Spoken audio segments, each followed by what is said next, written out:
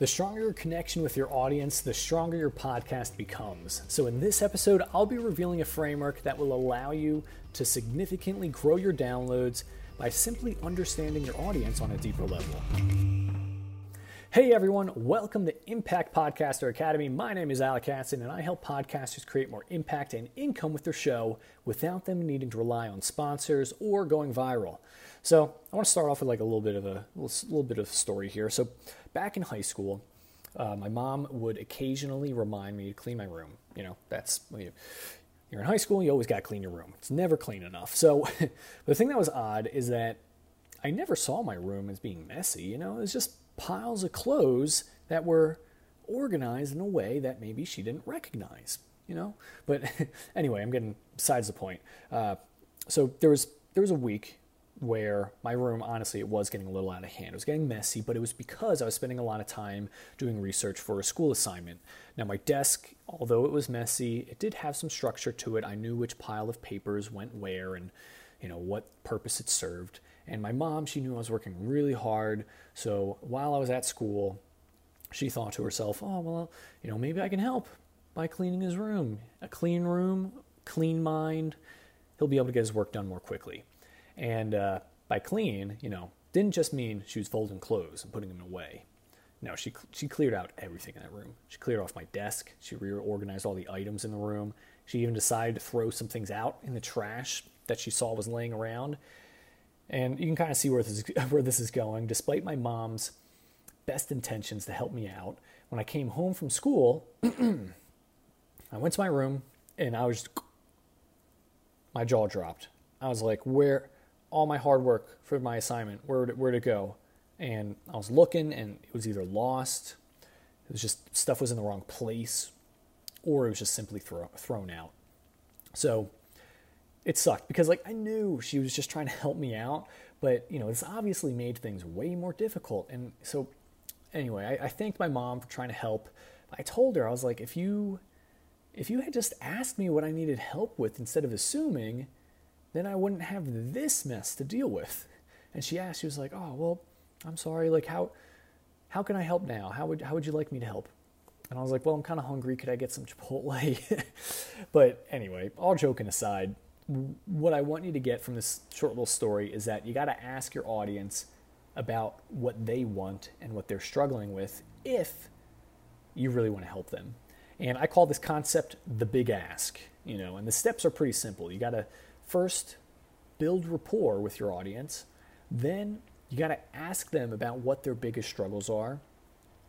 Third, you got to ask them what their brightest dreams are. You know, what is it? What's the outcome? What's the goal that they want? And then the fourth thing is you got to deliver it to them, to give them what they need. And following this structure, you know, it's really allowed me to create a lot of great products, a lot of great content for my own audience to, you know, live workshops that lasted like hours. It's allowed me to discern what topics of books to write next. In fact, the most recent book, How to grow and monetize your podcast with Instagram.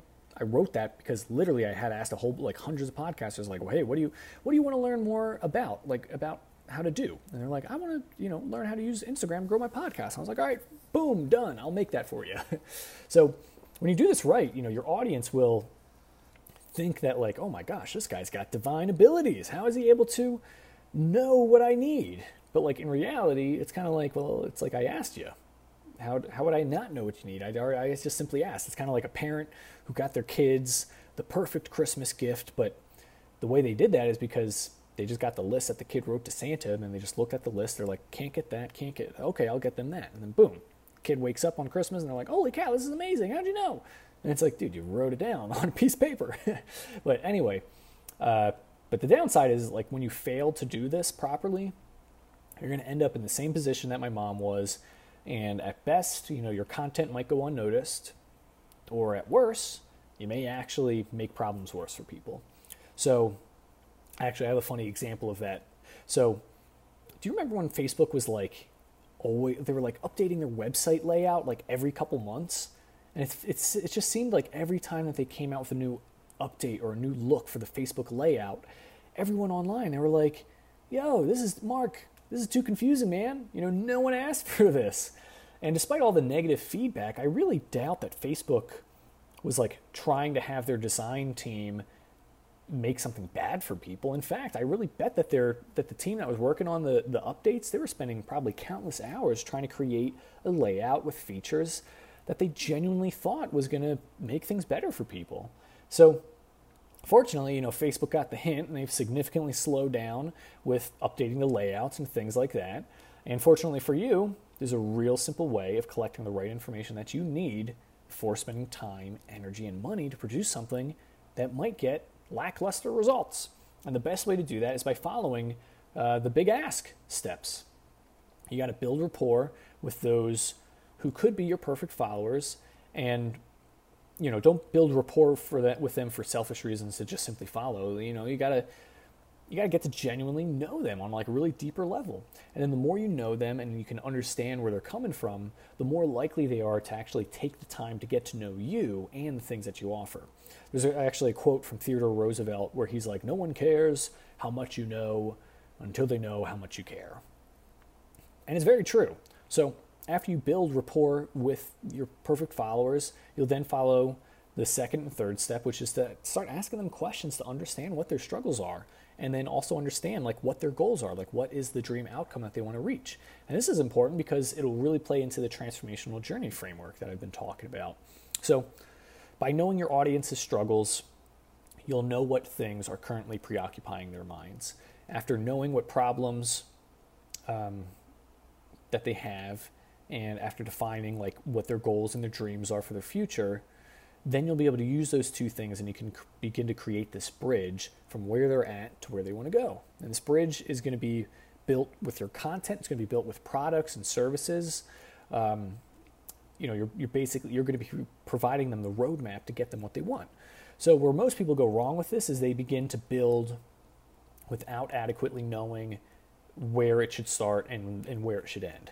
And the result is a bridge that either doesn't connect from one side to the other, or it can simply just not bear the weight of itself, and like most people who burn out trying to do too much, it's just going to collapse. See? So to help you build like a really solid bridge, I have a couple questions that you can ask people who you believe are your perfect followers. Now, what I would recommend you do is get at least like 5 people who are willing and able to purchase from you, or could be willing, could be able to purchase from you. And you got to ask them these questions.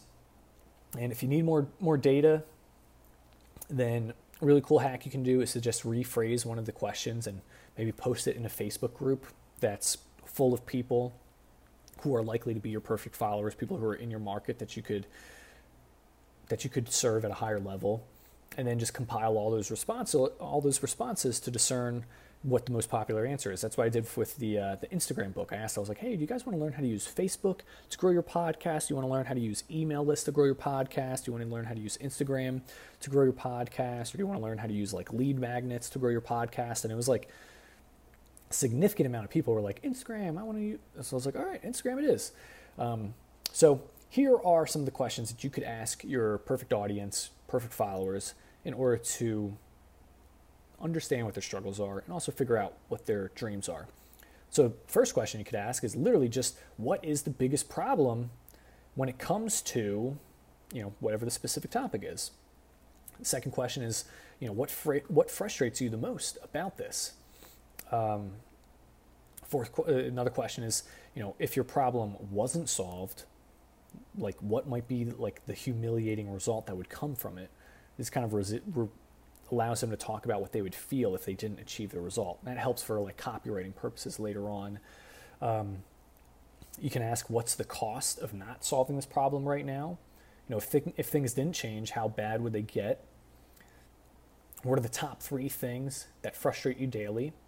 And then what are the top 3 things that you don't want to keep doing? Like maybe there's tasks that they don't want to keep doing, and then you could come in with your product and it's like, hey, we'll do those things for you. Pardon me.